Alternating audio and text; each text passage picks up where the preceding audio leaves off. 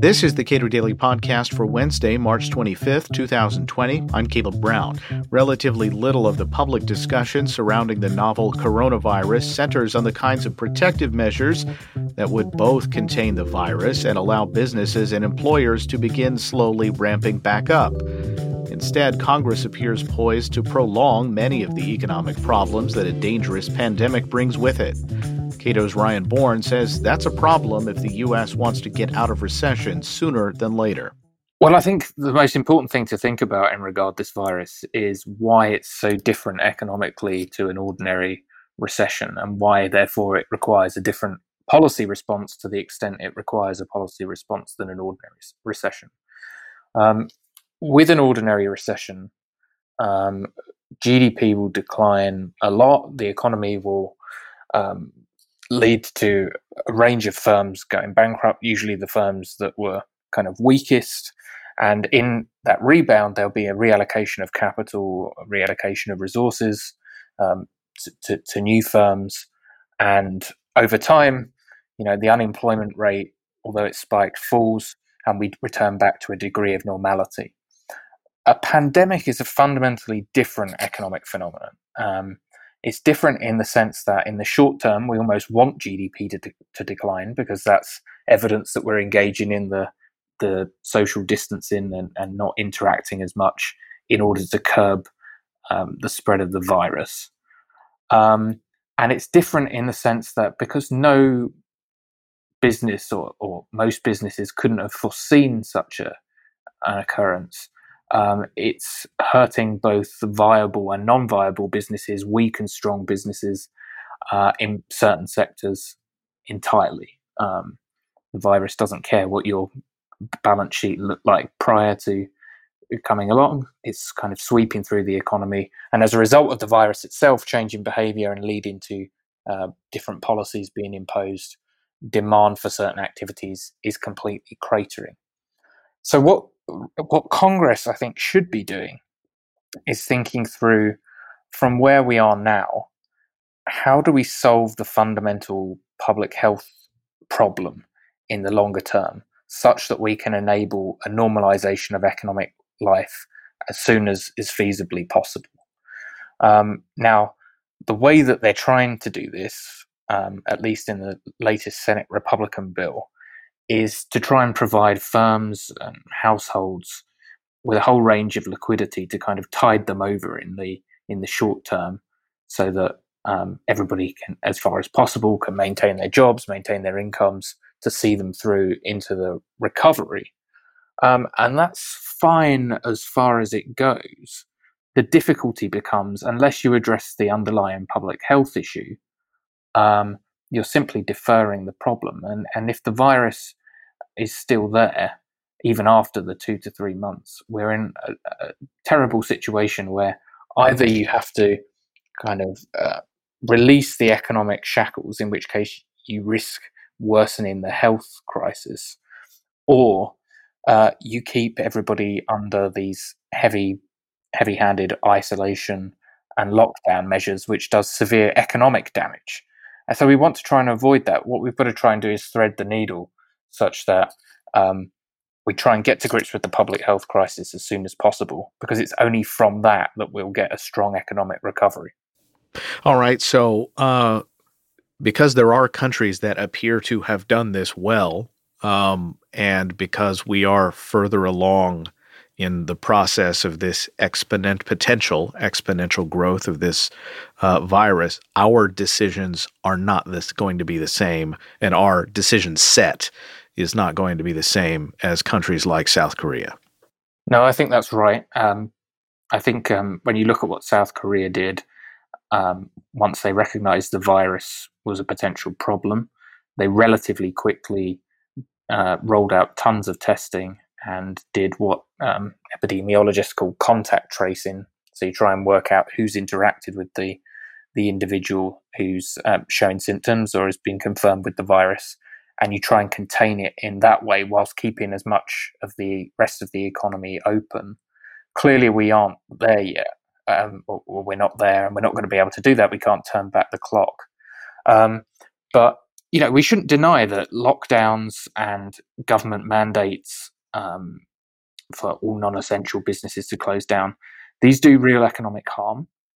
Lots of the economic harm would happen anyway, just through consequence of the virus, because people have naturally and rationally changed their decisions. Even if the government said that I could go out today and go back to the cinema or restaurants, I probably wouldn't, because I want to avoid contracting the virus in the near term. But they do cause net economic harm.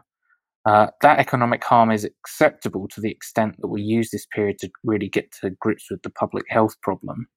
But at the moment, what policymakers seem to be doing is just suggesting tons of relief for businesses and households without really thinking through how this period of lockdown, which they're providing the relief for, will actually be used to solve the underlying public health problem. And without that, you're never going to get back to a completely normal economy until that issue is dissipated. So we're talking about sort of long-term behavioral change to facilitate the ramping back up of a lot of economic activity that, absent that change, is ill-advised. I think that's right. I like to think about it like this. We're walking across a tightrope right now where, on the one hand, you've got a terrible healthcare crisis. If everybody just acted as normal, most of the modelling seems to suggest that you'd run into a position where demands on healthcare vastly exceed the capacity of the healthcare system. That could have big destructive consequences for life and for people's health. And given most economists tend to think the value of a human life is pretty high, that has quite a destructive impact. Or, if you're in a position where you're going to have to lock down for very, very long periods, that obviously has very destructive consequences too. So you want to try and kind of flatten that curve of cases to avoid the worst healthcare outcomes in the short term. But you do want to be thinking through, what are we doing during this period to actually develop testing, vaccines, antibody development, making sure that we know who's had the virus, who's immune to it, such that as soon as possible the economy can return to normal. So, I'm sympathetic to the idea that in the short term you need a fair degree of self-isolation measures. I think when governments come along and say all non-essential businesses can close and declare complete lockdowns, I think that can be problematic because politicians don't know how different sectors interact, and quite often one man's non-essential business is one bureaucrat's non-essential business is another essential business's essential supplier. And I think there's a risk that if we do a kind of top-down mandates that say everybody's closed unless otherwise outlined by governments, then we could have a lot of unintended consequences and destruction. But I'll kind of circle back to the central point, is that the economy will only return to normal when the virus is no longer a threat to the vast majority of people. And that's the only way you'll get that full kind of V-shaped recovery. But, politicians at the moment are too busy thinking about stimulus and relief without thinking through, how feasible it is to provide relief in anything other than the short term, and actually how you solve the public health issues such that you can return to normality as soon as possible. What I'm inferring from a lot of what you're saying and from what I hear from people like Michael Cannon and Chris Edwards here at Cato is that Congress is not the appropriate tool for a lot of this. A lot of this is individuals needing to figure out what kinds of interactions are absolutely necessary for themselves. A lot of businesses trying to figure out what kinds of interactions they should be allowing. And the blunt instrument of government just really isn't that good at navigating the decisions here that need to be made. Well, I think Congress can play a role, but people are still thinking about the role of the federal government in this, at least in economic terms, as if this is an ordinary recession. And they're talking about how government can stimulate the economy. where government relief can go to ameliorate some of the short-term consequences. I think Congress can provide a role, and some libertarians have had to kind of reassess our priors, given this is a public health crisis and it's not an ordinary type of recession. Congress can play a role in the very, very short term in terms of providing relief to businesses that they've mandated to close or other governors have mandated to close, and providing relief to households through unemployment insurance and existing programs such that there's not widespread economic hardship as a result of this shutdown, much of which, as you say, is driven by changes to individual behavior. What Congress can't do, and I think it would be dangerous to do, is to try to use its tools, spending, taxes, to try to stimulate the economy and try and push economic activity. Because actually, in the short term, we want economic activity to a certain extent to fall. It's natural to want it to fall because that's the only way you're going to get to grips with the virus being transmitted.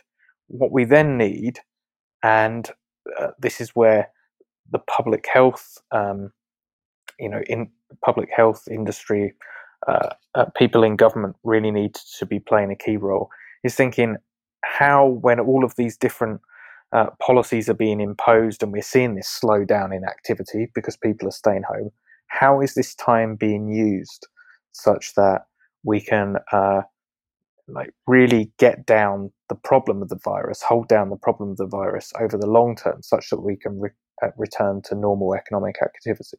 Instead, people are talking about just relief and stimulus and a whole range of other things, which really you would hear about and talk about after an ordinary recession.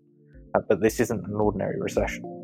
Ryan Bourne occupies the Scharf Chair for the Public Understanding of Economics at the Cato Institute. Subscribe to the Cato Daily Podcast wherever you please and follow us on Twitter @Cato Podcast.